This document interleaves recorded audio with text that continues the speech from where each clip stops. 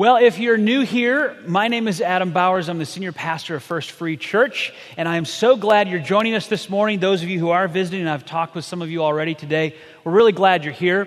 You are joining us in week 3 of something we're calling the Why series, where we're asking the questions about the reasons behind the things we do as followers of Jesus and as a church.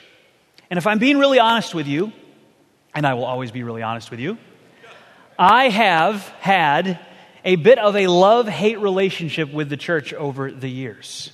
It's true. There have been times when I have not been real happy with church, or I've questioned church. I've wondered why we do all the stuff that we do. Growing up as a young person in a very traditional church, I saw a lot of rules and regulations from many of the church leaders that I didn't fully understand. I didn't know the reason for. I didn't have the why for some of these rules. And maybe some of these you've heard before.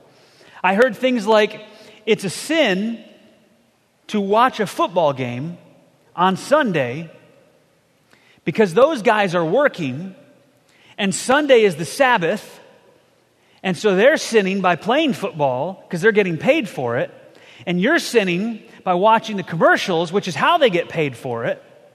So you see how that works. It's a sin to watch football on Sunday. I heard things like it's a sin to use playing cards, face cards, because face cards are used in gambling, and gambling's a sin, so therefore it's a sin to have the appearance of gambling, therefore you should not use playing cards. I heard things like it's a sin to go watch a movie in a theater, because if someone sees you, even if you're going to a good movie, they might think that you're going to a bad movie. Or they might think that you'll go into the good movie, they see you walk into that theater, and then after everybody's in their theaters, you're going to switch out and go to a bad movie. And they might think that, so you shouldn't go see a movie. And if you're going to see a good movie, the same studio that made that good movie probably makes a bad movie, and even if you think they don't, you can't know for sure, and so it's a sin to go to the movies.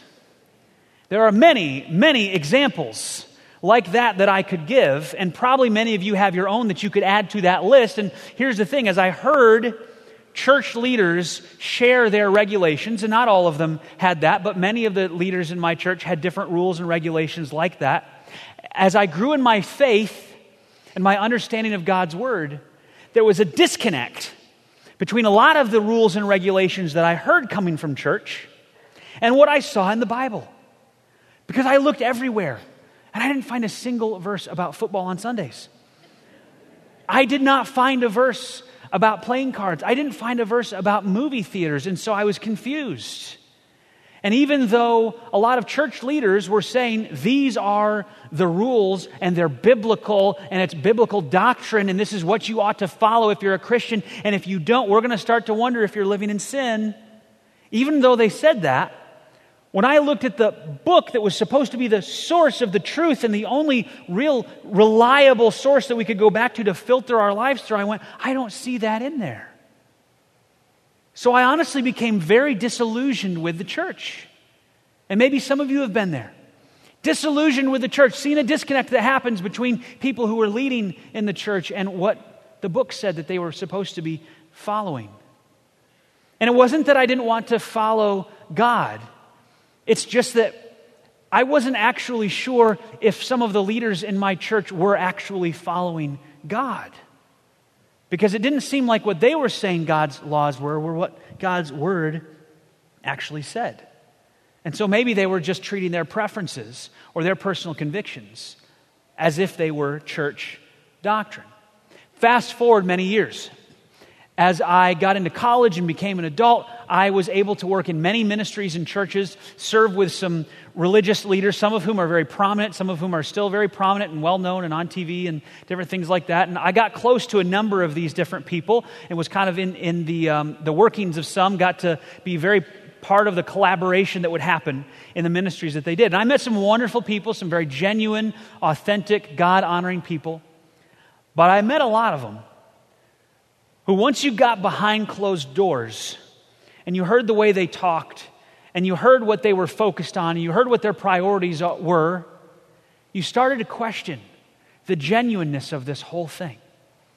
It seemed like, while in public they knew to talk about their humility and to talk about following God and to talk about the Bible, they said all the right things in public. As soon as we got behind closed doors and I got to see them in action in real life, and I spent years with some of these people, I saw a pattern of hypocrisy, of greed, of gossip, of insecurity, of self-centeredness, of ambition. And nothing that I saw in private matched what I saw in public. And so it causes you to question, what's the point? If these are the leaders of the church, if these are prominent, respected, everybody else is going, oh, they're so amazing, and yet I know behind the scenes what's really going on in their lives. And that's not to say that we're not all sinners. We are. That's not to say that I don't make mistakes every day. I do. But these are people whose lives were characterized by, their reputation in closed circles was that this person was very self-centered, and that Christianity for them, the church for them in many cases, was actually a vehicle for self-promotion. And you really did not see the purposes and the reasons that come from God's word evident in their life. So it causes you to ask some questions. And maybe you have been there. Maybe you have felt that way about the church sometimes. And I know you're probably sitting there thinking, we aren't supposed to talk about this in church. Like, this is that thing we just don't discuss, right? But this is exactly where we should be talking about this. This is the place where we need to first and foremost pull back the curtain and just be honest and transparent and vulnerable about this thing called church. Why do we do it? Why are we here? What is all of this about? If we were to take away all of the structure and the programs and the services and the building, would we still have a church? Have you ever known a church leader, I don't necessarily mean here, but a leader of some church somewhere who betrayed your trust, or who, when you got to know them, you started to see that there was a completely different side of them and it seemed like that was the real side? And you started to question, is any of this genuine? Is any of this authentic? What is really going on here? If that's you, you're not alone. A recent study showed that, contrary to a lot of surveys that have been done, which were really probably a lot more wishful thinking, when you call somebody up and say, do you attend church regularly? You're going to get the answer yes a lot more than probably really happens, because that's just the way we are. So more deep analysis has shown that probably less than 20% of people in this country attend church on a weekly basis, and that number has been steadily shrinking year after year. It's actually about 17% now, down from 20 a few years ago. And if you look at young adults today, young adults who grew up in the church, 70 to 80% statistically will leave the church after they graduate high school. And even among the older generations, there is a lot of declining church attendance. And when you ask people, and surveys and studies have been done to figure out what is going on here, there are some patterns that emerge about why are people leaving the church. And do you know what one of the number one reasons, or probably the number one reason, comes back to? It's a lack of authenticity. What I heard didn't match what I saw. 66% of young people who leave the church say that their church was hypocritical and fake. They say things like, I had lots of questions and they didn't have any real answers. I had questions, but they weren't even really willing to talk about them. The answers I got were superficial. The church demonizes anything outside the church and ignores the problems inside and outside the church. God appeared, one person said, to be missing from the church that I attended. And one of the things that strikes me about the church is that we have not always done a very good job of communicating why we exist or what we're all about. Or what is the church? Why are we here? Why do we do this? Why do we come here every week? What's the point of all of this? And that's our message today. Why church? What is it? How does it work? Why is it here? When we bring up a question like why church, if you grew up in a church that had an answer to this, oftentimes that answer went something like this. There is a favorite verse that you can throw out there. Whenever somebody says, why should I go to church? Why should I be in church? This is sort of the drop the mic verse, okay? And some of you probably know exactly where I'm going with this, because you're supposed to be able to share this verse and go, boom, there it is. It's Hebrews 10:25. And it says this, and let us not neglect our meeting together as some people do, but encourage one another, especially now that the day of his return is drawing near. Let us not neglect our meeting together. Why should you attend church? Or as it was often communicated to me, why should you be in church every time the doors are open? Ever heard that before? Because God said so. It says right there, don't neglect our meeting together. That means every time there's a meeting, you better be there. And I remember being told that. If there's something going on at the church, you got to be there. You're not supposed to neglect that meeting. So if we call a Tuesday night meeting, you better be there, even if it's at 11 p.m. You got to meet. You can't forsake that meeting. You can't neglect that meeting. And so this verse has been used over and over again to give you a response, a quick response to some really serious questions about church. And I don't know about you, but that just wasn't enough for me. It wasn't enough for me to just have the easy answer of because God said so, so you got to be here Sunday morning, Sunday night, Wednesday evening, all these other times that we've come up with for church. It's not enough for me because I didn't see in there what day, how often, what time, what the service was supposed to look like, what type of songs were supposed to be sung, how many instruments should be on the stage, should there be instruments at all? Should the songs we sing just be psalms, or can we add some new ones to that? Does it have to be hymns, or can modern ones be okay? What's the volume level that you're supposed to have? How fast, how loud, how slow, how soft? What kind of chairs are we supposed to have? Where is it supposed to happen? None of those things that we commonly treat as our expectations that we bring to church are specified in here. It just says don't neglect to meet together. And I believe that something is missing from our common understanding of what church is. I believe that as we talk about church, that this is actually kind of embedded in how we communicate. A mistake that we make in our understanding of what the church is. Here's the problem. Here is the problem. We go to church. Now bear with me. Okay, I'm going to come around to this. I'm going to explain this. But the problem is we go to church. I want to talk about what the church is. The what of the church. The word in the New Testament for church is the word ecclesia. Ecclesia is a word that means an assembly or gathering of members of a group. You may have heard that ecclesia is a special word that was applied to the church because the root words mean called out ones, and the church was a called out people. And while it's true that the church is a called out people, the reality is that interpretation is a bit of an anachronism. Because for hundreds of years, the word ecclesia had already referred to a group or gathering of people. And so when Jesus used the word ecclesia to refer to the church, he didn't necessarily have a special new word in mind that was saying, these are my called out ones. He was just using the word that everybody used to refer to a gathering of people. But he was talking about his people, my gathering of people. And he talks about the church first in Matthew chapter 16. You can turn there if you want, and I'll just tell you that because we're dealing with a topic of the church this morning, we're not going to be in one main passage. We're actually going to bounce around a little bit, and there's a good reason for that. Because sometimes we need to take a look at a topic and step back and see the big picture and say, what does the whole counsel of God have to say about the church? What do we find all throughout God's word that helps us to understand what this church is supposed to be and why it exists?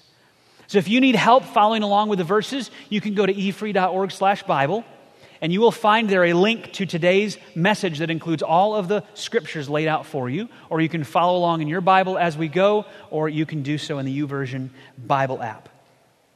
Matthew chapter 16, verse 18, Jesus is talking with Peter and he says this, "Now I say to you that you are Peter," which means rock, "and upon this rock I will build my church.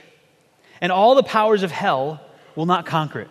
A few things I want you to notice about this. First of all, Jesus says, I will build my church. I will build my church. Not that I want you to build my church, I will build it. So Jesus is going to build the church.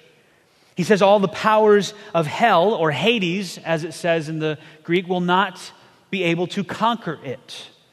This phrase, powers of hell, in the original text is the gates of Hades. And the gates of Hades was a figure of speech that referred to the power of death. A lot of people, and this is a common thing that happens, people will go to Scripture, and pastors are often very guilty of this, and they'll just kind of look at the words and sort of make up their own ideas of why these words were used. And so you get lots of interpretation about how the church is supposed to be taking it to the gates of hell, charging hell with a squirt gun, and we're going to just bring it to them, and the gates of hell won't stand against us. That's not really what the verse says. The powers of hell is a figure of speech that was commonly used to refer to the power of death. The gates of Hades meant the power of death. In fact, Hades didn't even mean hell in the way that we understand it. Hades actually referred to where the dead go, whether they're righteous or unrighteous. It was not actually the place where Satan and the demons have all the bad people. So it's not this idea that the church is going to take it to the gates of hell. It's the idea that the power of death will not conquer the church. Some versions use the word prevail here, and that's fine, but it's not the most accurate version. Conquer or overcome or dominate. That's what that word means. That is translated here as conquer. It's to dominate or overpower. In other words, what Jesus is saying is not that we're taking it to the gates of hell, not that there aren't some good applications that come out of that, but what he's really saying is, I will build my gathering of people, my assembly of people who are followers of me, and the power of death will never overcome them. Why does he need to say that? Because in Jerusalem and in Israel at this time, there are all these different sects of people. Different people following different teachers, different belief groups, and most of those fizzle out. Eventually, most belief groups fizzle out. And what Jesus is telling his little band of followers is, hey, guess what? This thing that we're here in on the ground floor, it's never going to die. It is only going to be built. I will build my church, my following, my gathering. I will build it. And the power of death will never overcome it. My members will never die out. There will always be my church. So that's what Jesus is talking about here. The church, number one, is built by Jesus. The church is built by Jesus, but what is he building? Is it a structure? Is it a temple? Is it a tabernacle? We find out in 1 Corinthians chapter 3, verse 9. Paul says, we are both God's workers. In other words, you're a follower of God, I'm a follower of God, we are both God's workers, and you are God's field, you are God's building. God's building, Jesus' building, is not a physical structure, it's people. See, in the Old Testament, you had the temple and the tabernacle, which were buildings where God resided in those places, and that's where he communicated with people, was through the tabernacle and then the temple. And when Jesus came and he died on the cross, there was this curtain that was in the temple that after Jesus died, it tore in two miraculously, which was amazing because it was incredibly strong. There's no way any human could have ripped this thing in half. And it tore in two miraculously to symbolize the fact that God no longer was separated from people by that division, but now his dwelling was not in the temple, but it was in us. His dwelling now would be in us. The building that Jesus is building is people, and the book of Ephesians talks about this. Ephesians chapter 2, verse 20 says this, together we are his house, built on the foundation of the apostles and the prophets. And the cornerstone is Christ Jesus himself. We are carefully joined together in him, becoming a holy temple for the Lord. We, his people, his followers, we are now becoming a holy temple. Not the structure, not the building, the people. Through him, you Gentiles, that's the non-Jewish people, you Gentiles who Paul is writing to are also being made part of this dwelling where God lives by his Spirit. And so the church is a people, not a building. What is the church? The church is a people, not a building, built by Jesus, but a people, not a building. I said earlier that a big part of our problem is how we communicate about church. It's a common misunderstanding that we have, and it's understandable, but it does cause part of the problem. The problem is that we go to church. That is not at all the idea that Jesus has for us. When we think of the church as a building or this gathering, we misunderstand what God intended the church to be, what the Bible says the church is. You see, we are the church. It's not this building. It's not this gathering of people. It is the people. We are the church. Whether we meet here or in a high school or in a movie theater or in a stadium or in a tent or out in a field. We, the people, are the church, the followers of God. And so we don't go to church, we gather as the church. We don't go to church, we gather as the church. The what of church is not the building, it's not the auditorium that we're in right now, it's not a specific time on Sunday, it's not the types of songs we sing or how often or when, it's not the decorations that we have around, it's not the stained glass. That's not the church. We often think of it that way. We say we're going to church, but that's not the church. The church is you. The what of the church is you. It's the followers of God. And that should change the way we talk about church a little bit. Not as the end goal, but as the means. Church is not the end goal, it's the means. We don't just gather to gather. We don't just come here to check the box. I did it. I went to church. I did my church responsibility. I fulfilled my obligation. And the goal is not to amass as many people here as possible.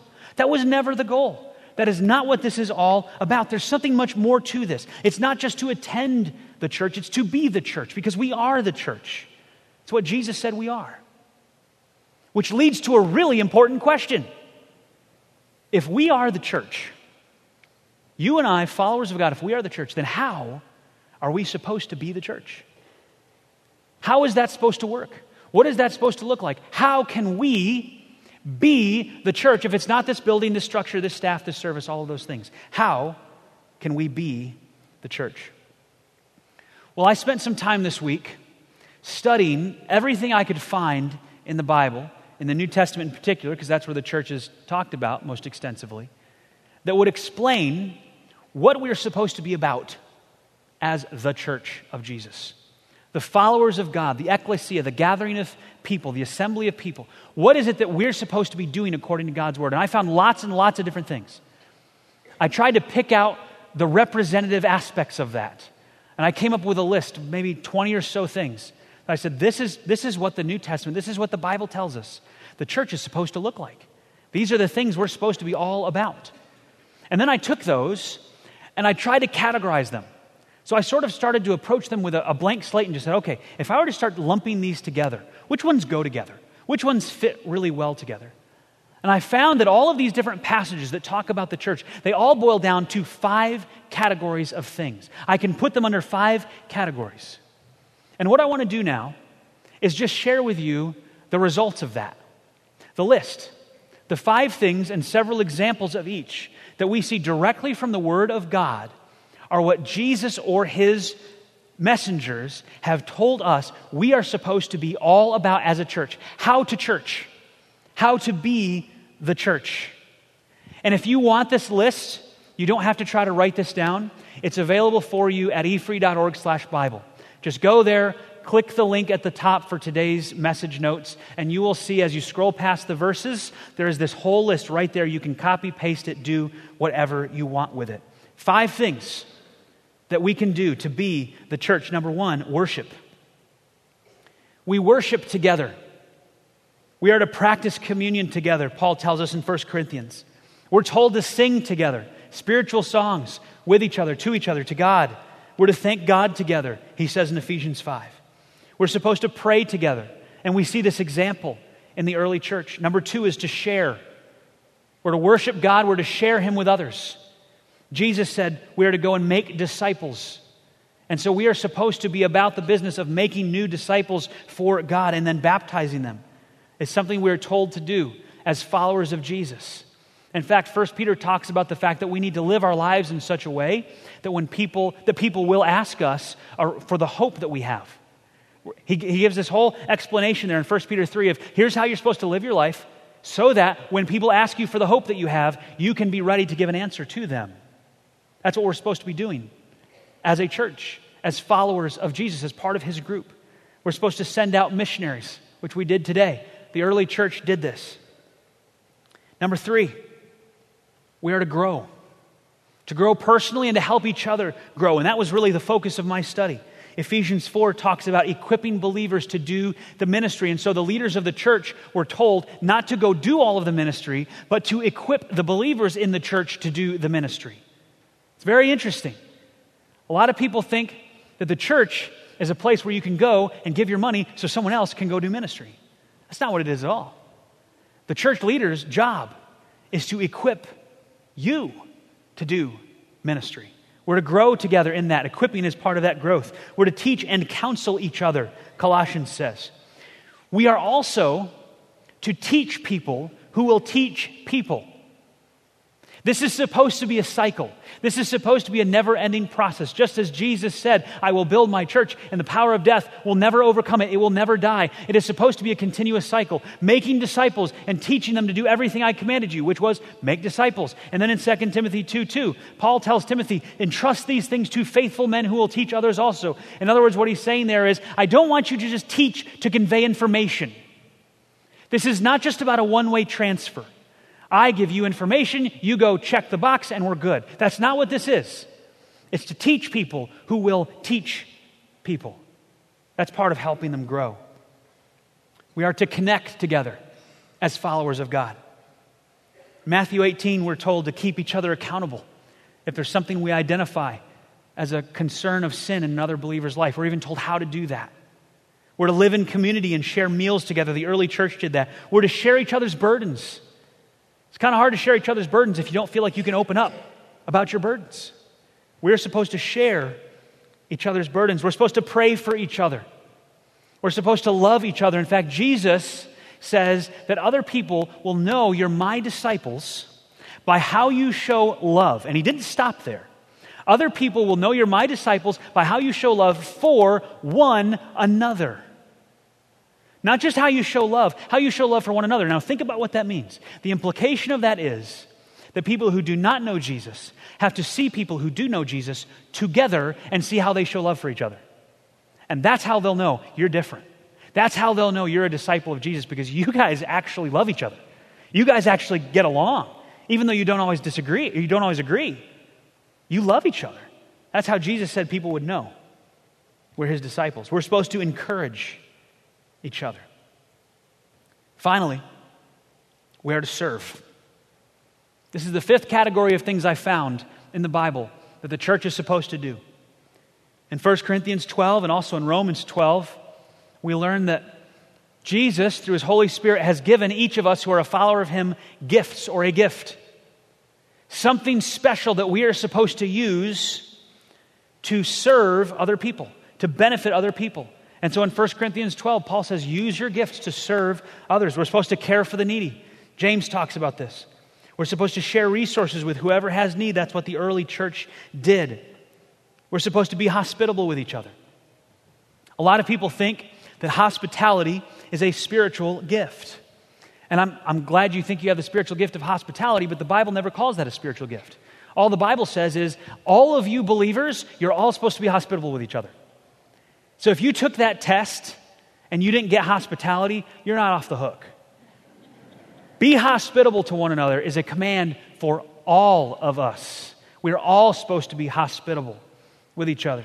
And in that same chapter, 1 Peter 4, Peter says that because of the gifts that God has given us, special, unique abilities, insights, propensities that he has given us to serve each other and even those who are not followers of God. Because of that, we are, he says, stewards of God's varied or diverse grace.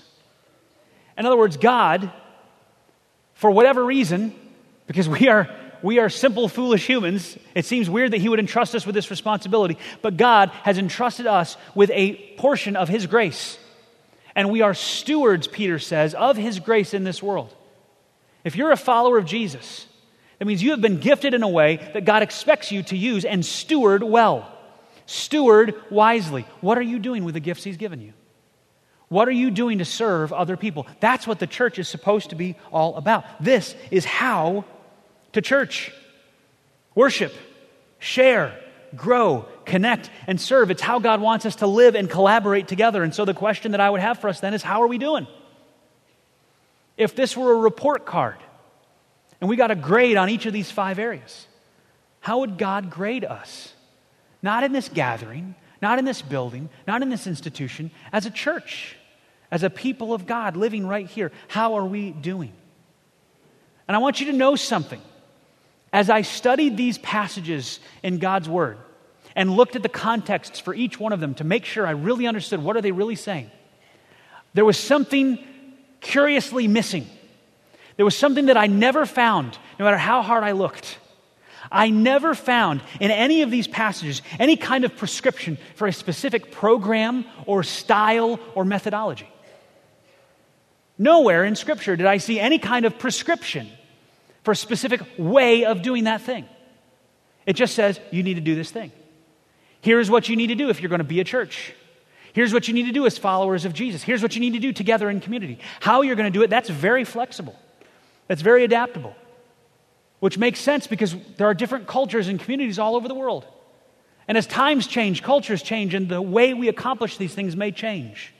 There are things that we can do today to fulfill some of these requirements, some of these expectations, using technology and tools that didn't exist 50 years ago. And so, of course, the methodologies and the programs and the approaches have to change. But what we're supposed to do to be a church does not change. So what is the church? Well, it's the people. It's the followers of Jesus. And how should those people, the church, function as a church? Worship, share, grow, connect, and serve. It's not all about the weekend gathering. It's not all about the building or the style or the approach or looking a certain way or acting a certain way or saying certain things when you come here. The church is about worshiping God, about sharing Him with other people, about growing in Him together and helping each other grow, about connecting with each other in community and for support and encouragement and accountability. It's about serving other people and serving God and serving each other together. That's what the church is all about. That's what we're supposed to do. The church is not just for now, right now, this morning, today. The church is for tomorrow. The church is for Wednesday. The church is for Saturday and every day in between. And what we do here is just the appetizer for what we're supposed to go out and do and be as a church. It's for going to work tomorrow morning. It's for hanging out with the kids. It's for having a family over for dinner. It's for getting to know your neighbors. It's for talking with your coworkers. It's for engaging in service projects and ministries and activities and loving people and caring for people and meeting their needs. The church isn't for here. It's for out there too. And so the evidence that the church is real is more about what happens out there than what happens in here. Don't get me wrong, this is important. But this isn't church. We are the church. And tomorrow we will still be the church. So why do we gather? Why do we come together every week? Why do we do this? That's the why question we want to end on today. I want to go back to the standard response verse, Hebrews 10:25. Don't neglect meeting together. Hebrews 10:25. Why gather as a church? Let us not neglect our meeting together as some people do, but encourage one another, especially now that the day of His return is drawing near. Now, what I want to do is put the verse that comes before this on the screen. I want you to see what this does to the context.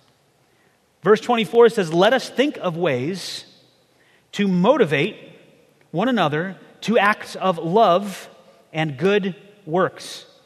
And let us not neglect our meeting together, as some people do, but encourage one another, especially now that the day of His return is drawing near. Do you see what that does when you put these things together?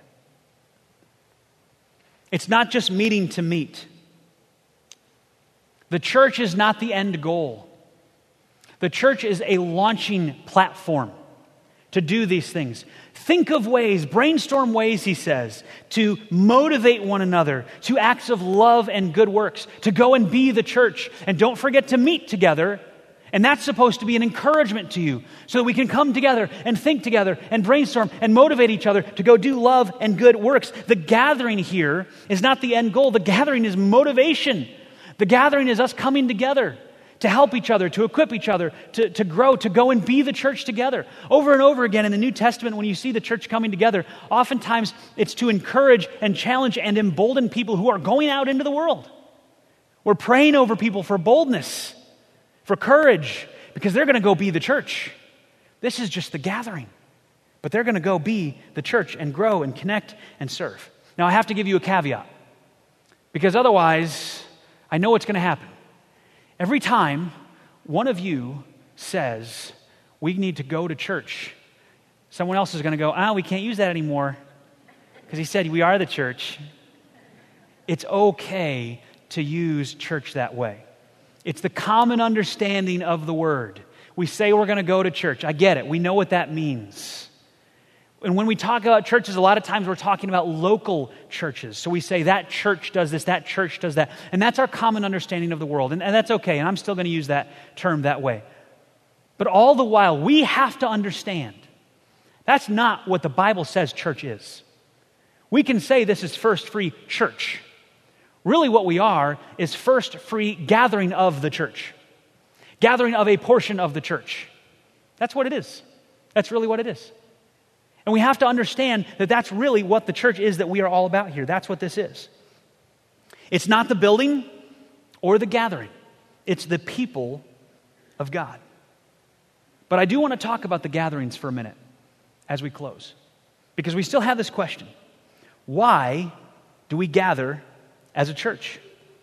Why do we do this? Why do we come together? And I think the most helpful way to think about this is to give you some analogies. Analogies are never perfect. Do not try to analyze these to the nth degree, okay? Every analogy breaks down at some point. I want to do this to demonstrate what different local churches can often be like. So let me give you an example here. The first one is the cruise ship. The cruise ship church is exclusive. It is privileged. It is a place where those who go on the cruise ship do not expect to go there to work in the engine room. They do not go on a cruise to be preparing the food for other people. In fact, people who go on a cruise do not go there with the intention of serving anyone else at all. They go there with the intention of being constantly served. And this is the mentality that many churches have, where people come expecting for the programs and the ministries and the activities that I expect from the church to serve me and my family and my kids. And that's why I'm here, so I can be served. That's the cruise ship mentality for a church. That I go there for what I can get out of the church. Most cruise ship church members are not actively involved in a lot of outreach, at least not meaningful outreach that's not fairly token. In fact, oftentimes it's the cruise ship church that is all about giving money so that other people can serve on their behalf. It's a whole lot easier for me to give you $50 to go serve those people than for me to actually give my time to go and serve them. And so I don't actually do much serving. I pay someone else to do that. It's the cruise ship church mentality. Most of their community efforts in a cruise ship church are really kind of social affairs. The goal is not to go deep or be vulnerable or transparent, because let's be honest, we're all just here to kind of have a good time, enjoy the services that are here. Hopefully we're a little bit entertained and kind of enjoy it, and they don't do anything or say anything that maybe offends us a little bit or causes us to have a problem. And then we're going to go and do our thing and live our life. And so this is not a place where you're supposed to come up to me and share what your deep struggles are.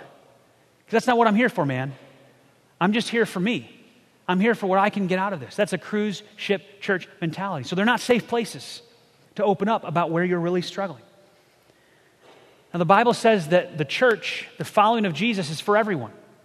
Every gender, every ethnic background, every history, all of it, all different types of people and cultures are welcome in the family of God. It's not supposed to be an exclusive thing.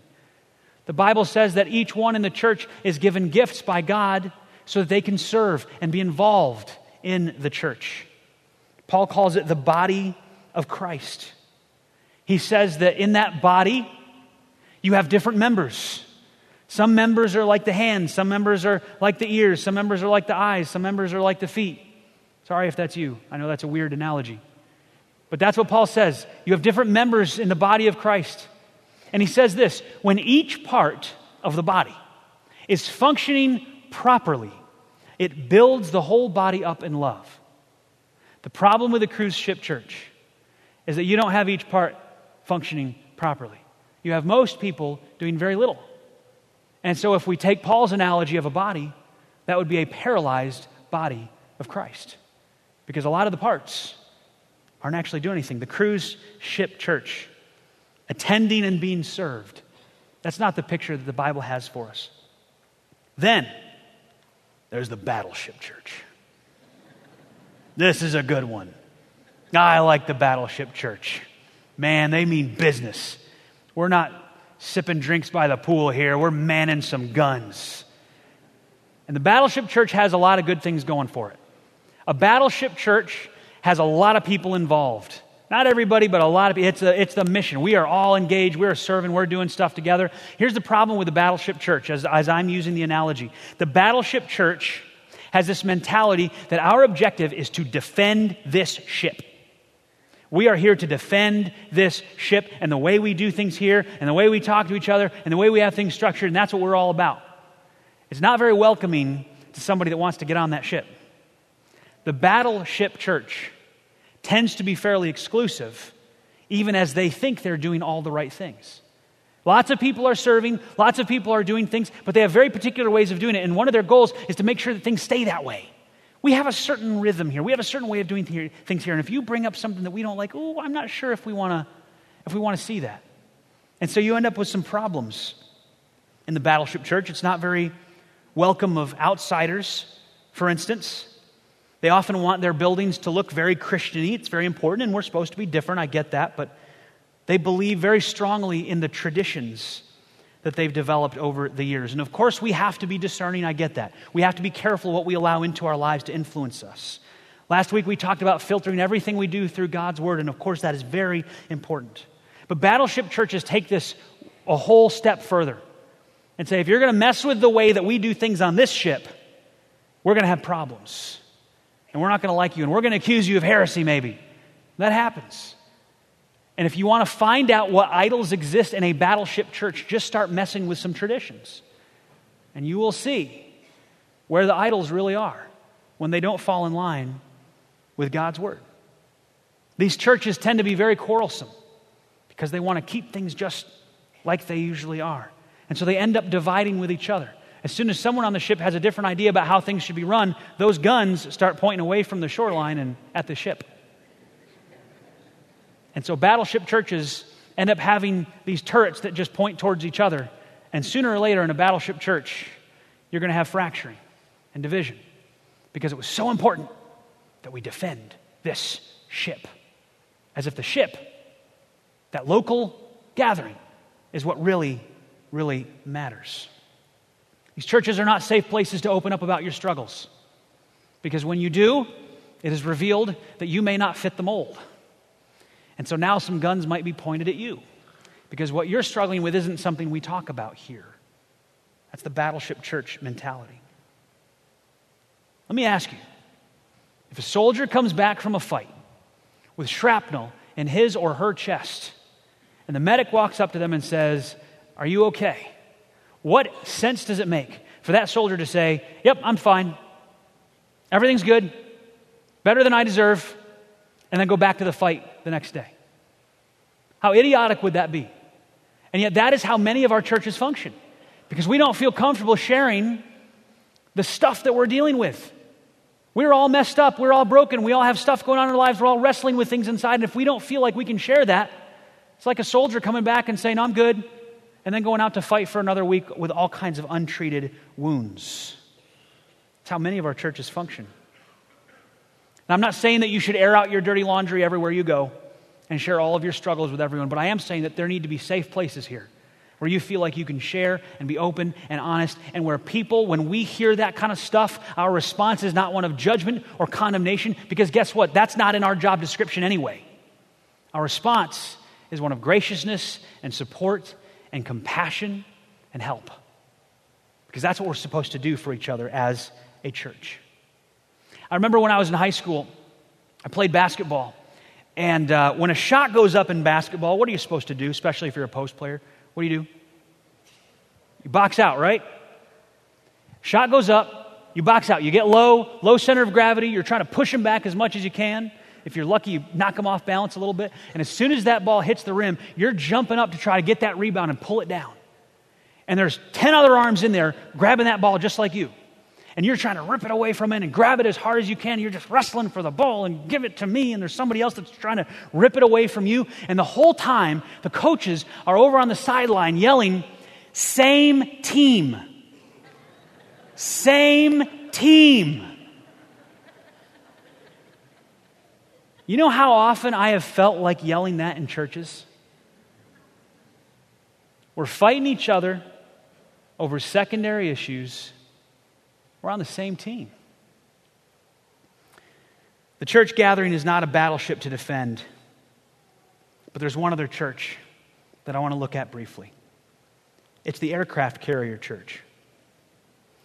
Like the battleship, the aircraft carrier church gets that it's in a fight. And everybody on board recognizes that they have a mission, they have roles, they have skills, they have areas that they're supposed to be accomplishing.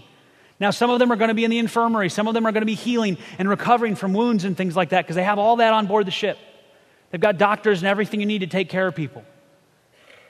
But most people have something to do on the aircraft carrier ship, on the church. Most of the members are engaged in serving somewhere. There's a great diversity of activities going on at any moment. All of them are moving in the same direction. Even if they have some disagreements, they're moving in the same direction. Now, here's the big difference between the aircraft carrier church and the battleship church, okay? The big difference is the aircraft carrier church is a launching pad for daily missions into the world. That's the difference here.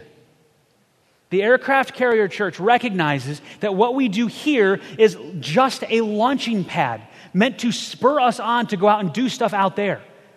And so daily missions, helicopters and planes are going out there to accomplish different things. And then we come back for refueling, for support, for healing, for encouragement to get back out in the fight. That's the aircraft carrier church. It's not just a place to defend. It's a platform for ministry. And I hope that these three churches, while they're not perfect analogies, will help us to think about what kind of church we want to be here. Why do we gather as a church? It's not to get as many people here as possible, although we hope more will come. It's not to offer lots of great services and activities so people enjoy themselves, although I hope you do. It's not to reinforce our walls and keep anyone from messing with the way we do church here. Our why for gathering as a church is to be a launching pad to go out and be the church. It's a place where we can encourage each other and heal and grow and worship God together and connect with each other, not so that we went to church, but so that we can go and be the church. And so the church is not this building or even this gathering. The church is the people of God engaged in the mission of God together. That's what the church is. In a moment, we're going to have a closing song. Our prayer team is going to be up here. If you would like to pray after the song is over, our prayer team will come up and you can have a chance to pray with them. Maybe there's something in the message this morning that caused you to realize, I need to get this right with God, or I need prayer for this, and we'd love to pray for you. But right now I'm going to ask that you just bow your heads in prayer with me as we ask God to help us to be the church. God, we know that you tell us our mission is not just here. It's out there. And so we pray that you would help us to have the courage, the boldness to be your church every single day. As we interact with our families, as we go to work, as we meet with friends, as we share the gospel with people. Lord, I pray that it would not just be about checking the box here on Sunday morning, but God, that you would turn us into the people you want us to be. Living out our mission as the church as you have given it to us, not just in these walls, but in our community, Lord. Help us now as we focus about what it means to be the church. What an incredible blessing and privilege this is. Help us to leave here encouraged and excited and energized to wake up tomorrow morning and go be the church. Help us to be that for those around us, Lord. Help us to encourage each other with those words. And in Jesus' name I pray, amen.